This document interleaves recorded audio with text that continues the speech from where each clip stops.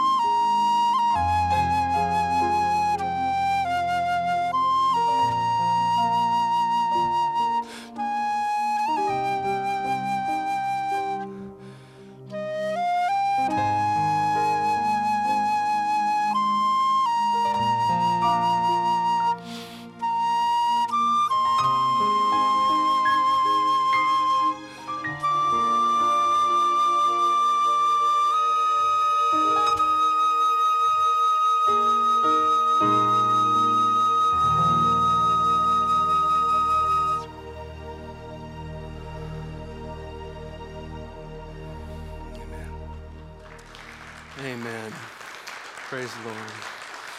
You know, this next song says, holy, holy, holy is the Lord God Almighty, who was and is to come. With all of creation, I sing praise to the King of Kings, because you are my everything, and I will adore you. Worship's not complicated, right? It's just saying to God, you are holy. If you know this, sing along with me. Let's give him glory this morning, because he deserves it. Sing with me.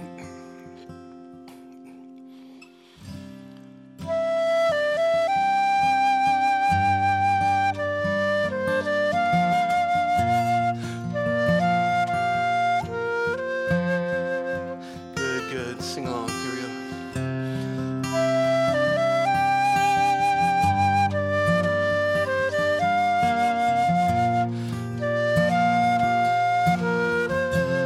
Holy, holy, holy.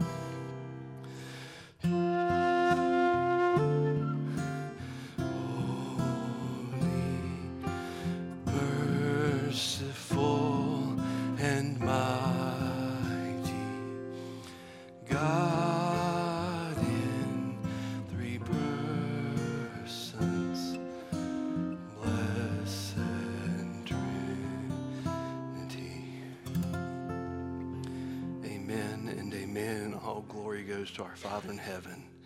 Amen. I still say there's no sound more beautiful than God's people singing holy, holy, holy.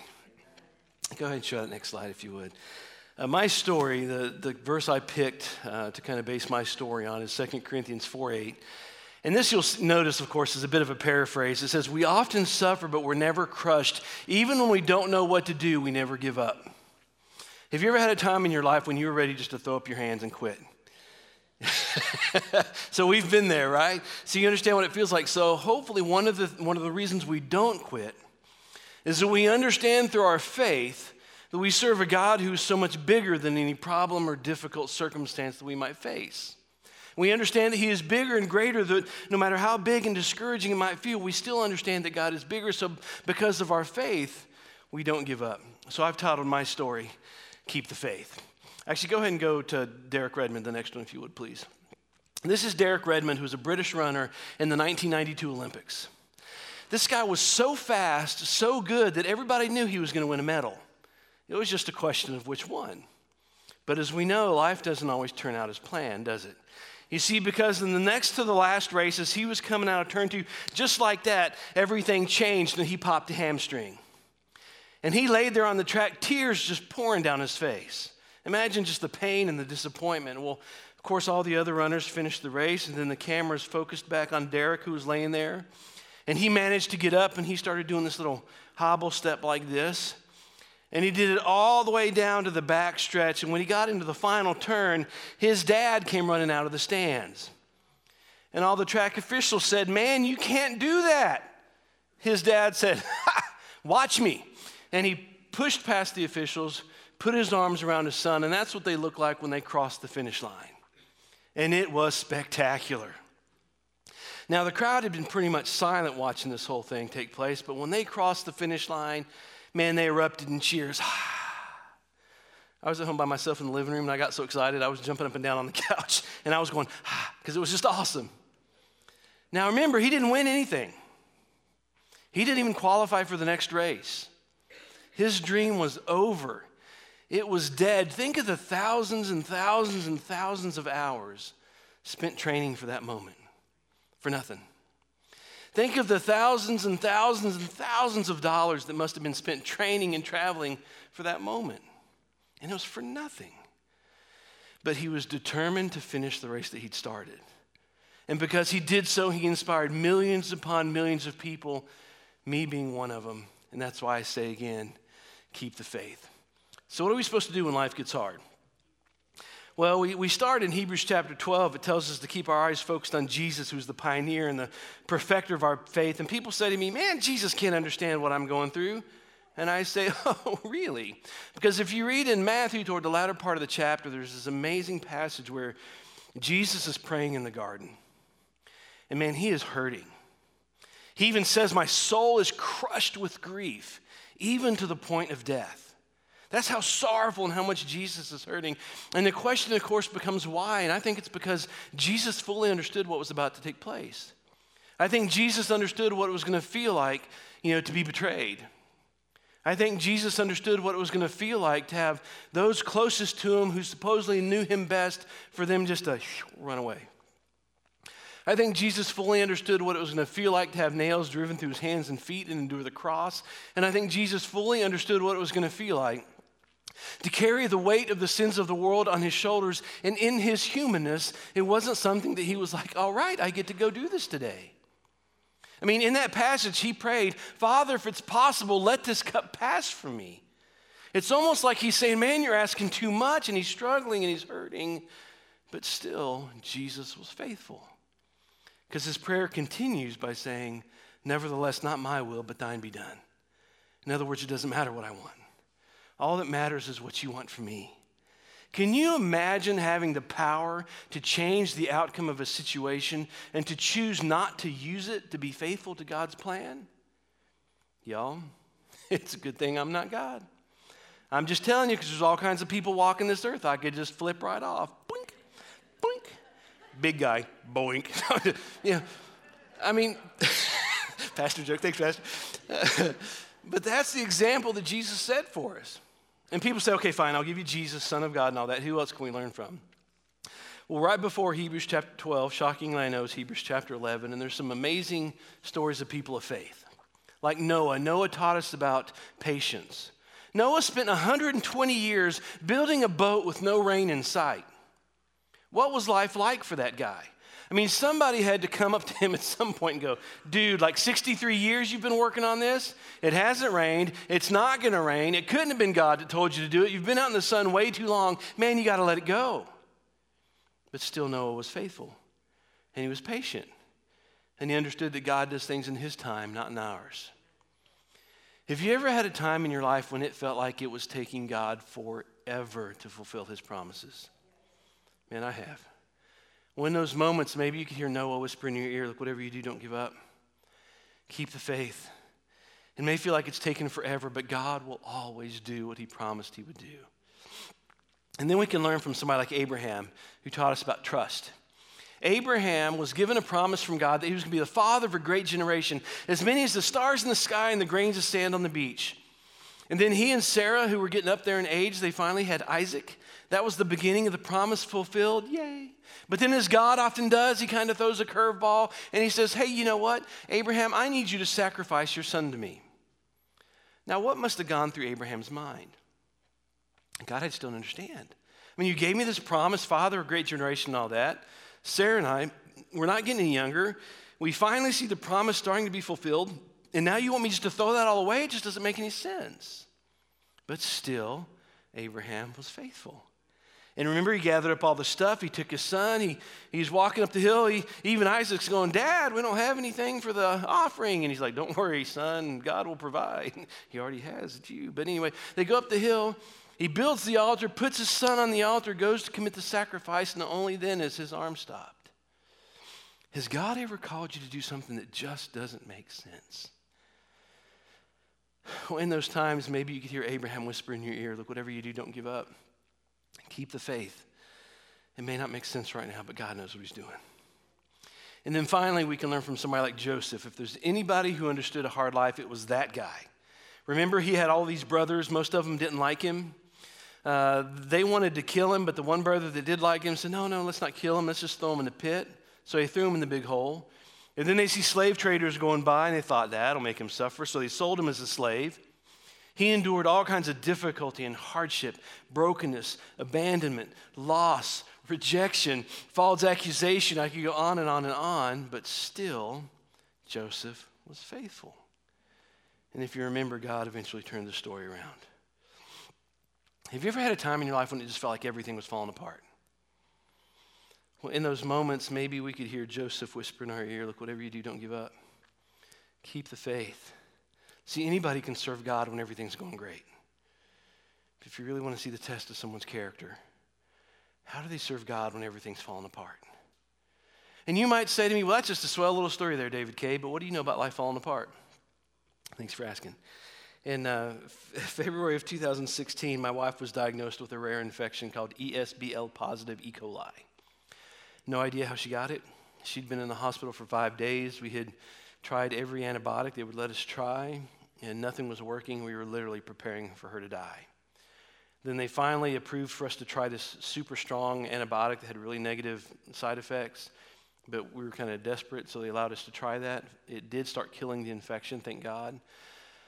She did 10 days of bags of IV antibiotics about that big that went through a PICC line directly into her heart.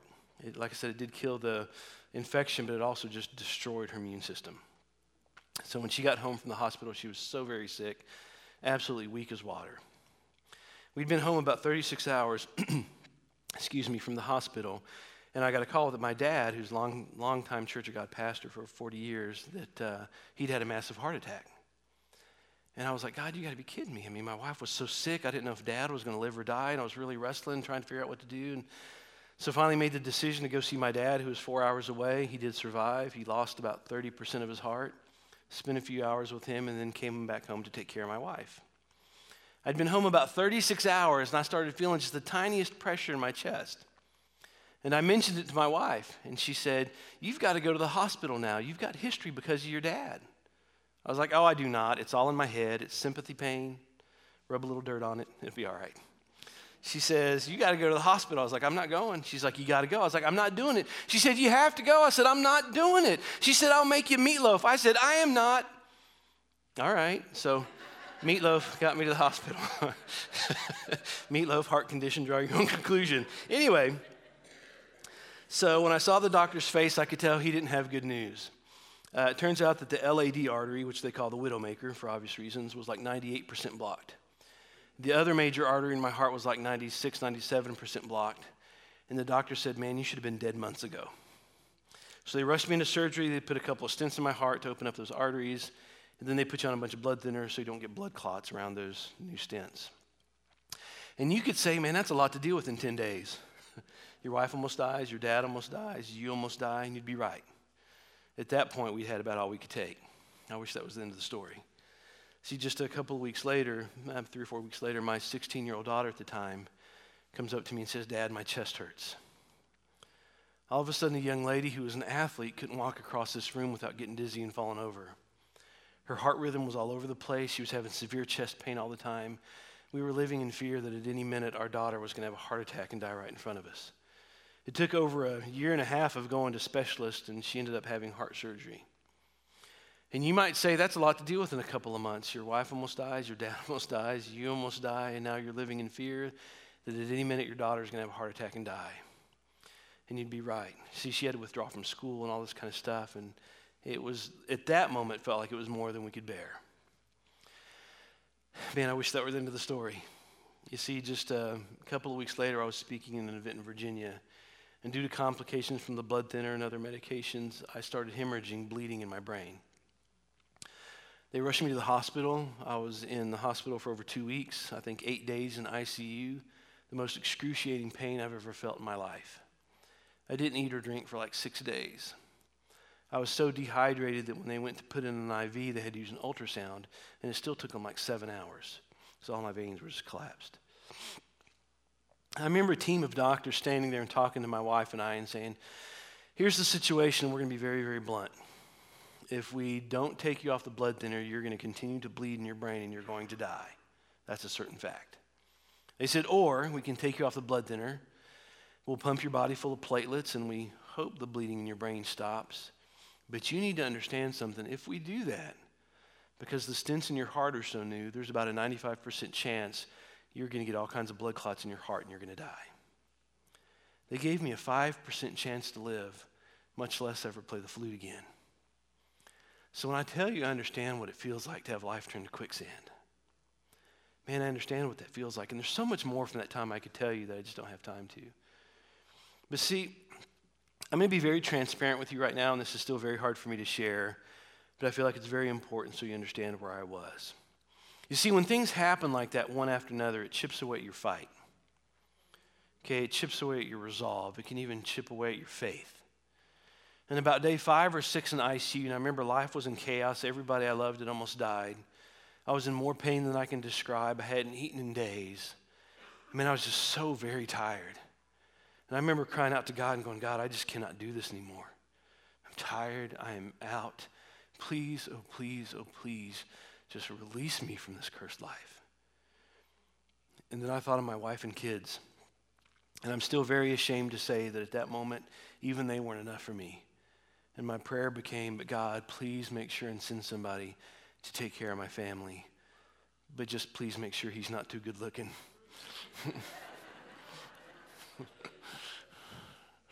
Man, that was a dark time. And those moments, those are the keep the faith moments. I like to call them furnace moments. You remember Shadrach, Meshach, and Abednego? King builds an idol. When the music plays, you got to bow down to the idol. And they're like, no way, man. We've got one God and one God alone that we worship. So because they won't bow down, they're going to be thrown into the furnace that's been heated up 10 times hotter than usual. And before they get thrown in, they boldly proclaim, our God is able to deliver us. And as a church, we all go, yay. But we never talk about their next sentence. Do you remember what it was? But if God chooses not to deliver us, we're still not going to bow down to your idol. See, that's keeping the faith. Right? When you have no answers, you hang on for dear life. When you see no light at the end of the tunnel, man, you cling to your faith. When it feels like your prayers aren't going higher than your eyebrows, and you cling to your faith, even if it's by your fingernails, Even if the whole time you're begging God, please do not make a fool out of me, man, you cling to your faith. Look, I'm not telling you all this to discourage you or have you feel sorry for me. I'm actually trying to encourage you. Because look, I have been to the darkest of the darkest moments. And I can still say with conviction and with clarity that God is good.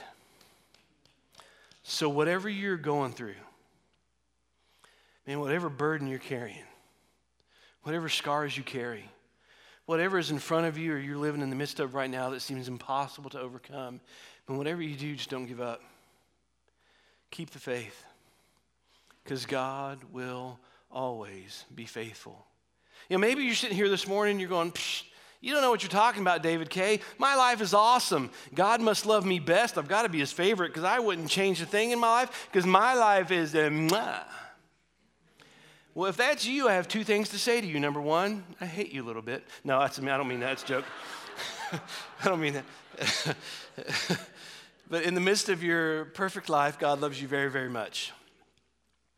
But I'm old enough to know that most of us don't have perfect lives. We've experienced loss. We've experienced rejection. We've experienced abandonment. We've experienced brokenness. Brokenness physically, brokenness financially, brokenness relationally, brokenness emotionally. And maybe you're kind of where I was, going, God, I just don't understand. Man, we've tried to live faithfully for you for over 20 years. We've gone anywhere you've asked us to go. We've done anything you've asked us to do. Man, I just don't understand why my family is going through this, but man, it is just so not cool.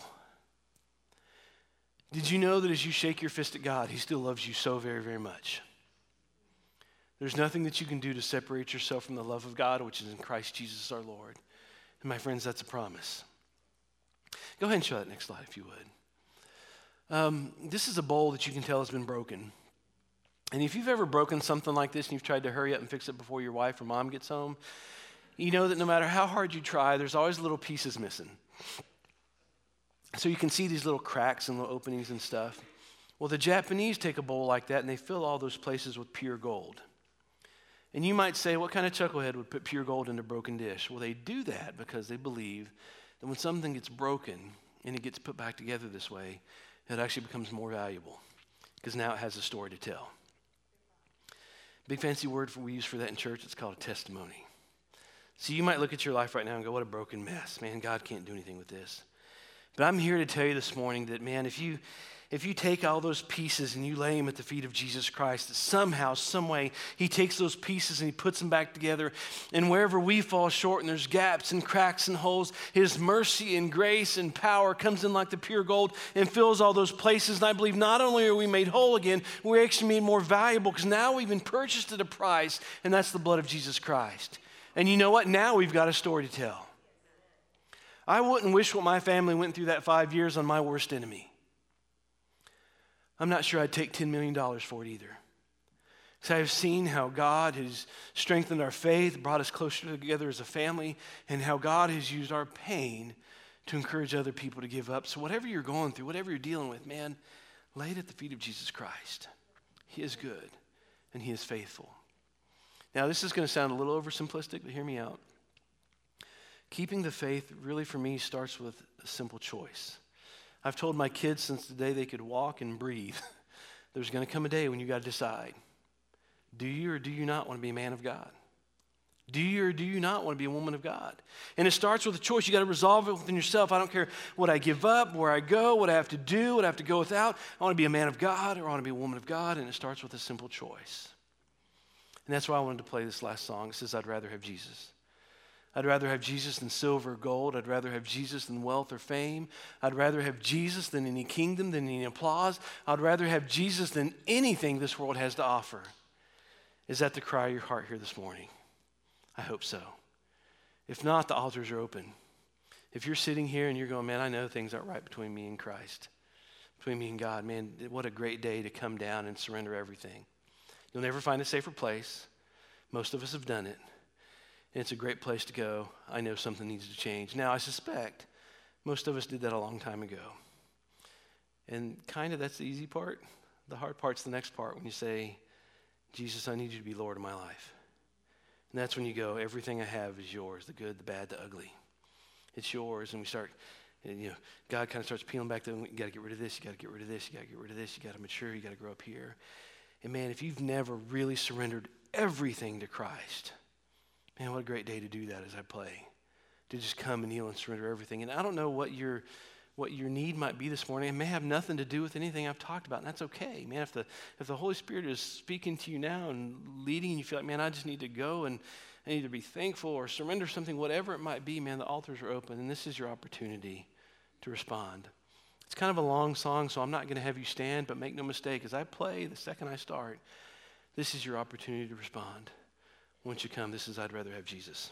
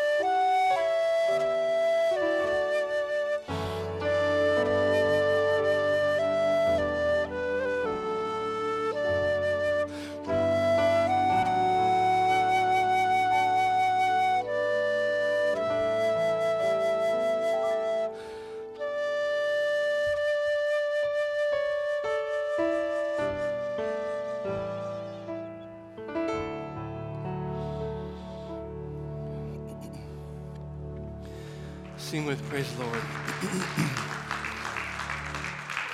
Sing with me, won't you? I need thee, oh, I need thee. Every hour I need thee. Oh, bless me now, my Savior. I come to thee. I need thee. I need thee. Oh, I need thee. Every hour I need thee.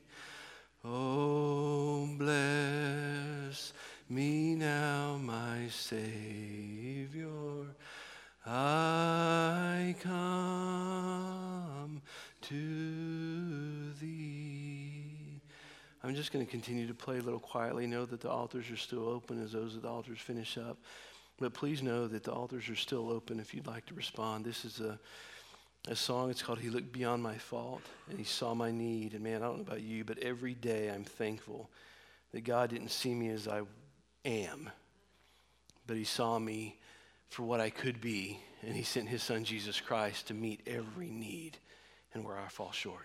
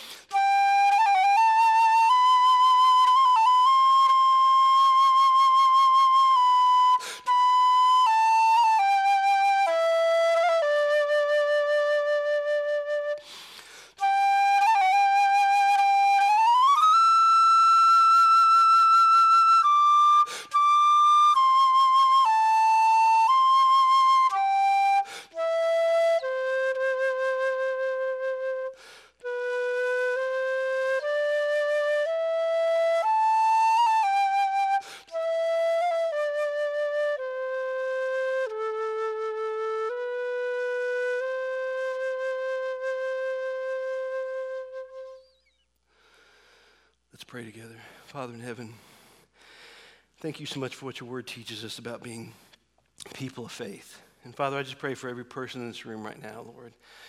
Whatever burden they're carrying, whatever difficulty or challenge they're facing, God, I just pray that right now, man, that they would just, that their faith would be strengthened, Father. That you would just work in their situation, that you would work in their lives, that you would remind them that they are not alone, that you would remind them, Father, that you love them so very, very much. Even now, may they just feel your presence and may feel your arms wrap around them, Father, so that they may not be discouraged and give up. Lord, for those of us who have been through difficult times and have experienced things, Father, I pray that you'd help us to recognize that look in other people's eyes and not to be afraid to go, hey, are you okay?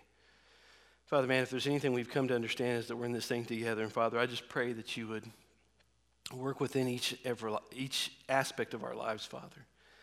Help us to trust you beyond what we see, what we know, what we understand. And Father, may we be people of faith that represent you well in every situation and in every circumstance. Father, we love you so very, very much. We thank you for all the ways you've provided and protected and directed, so many of which we may never even see or understand. But again, God, we give you the glory and honor because you and you alone deserve it. We pray these things in the name of your Son and our Savior, Jesus Christ. And we all agree together by saying, amen.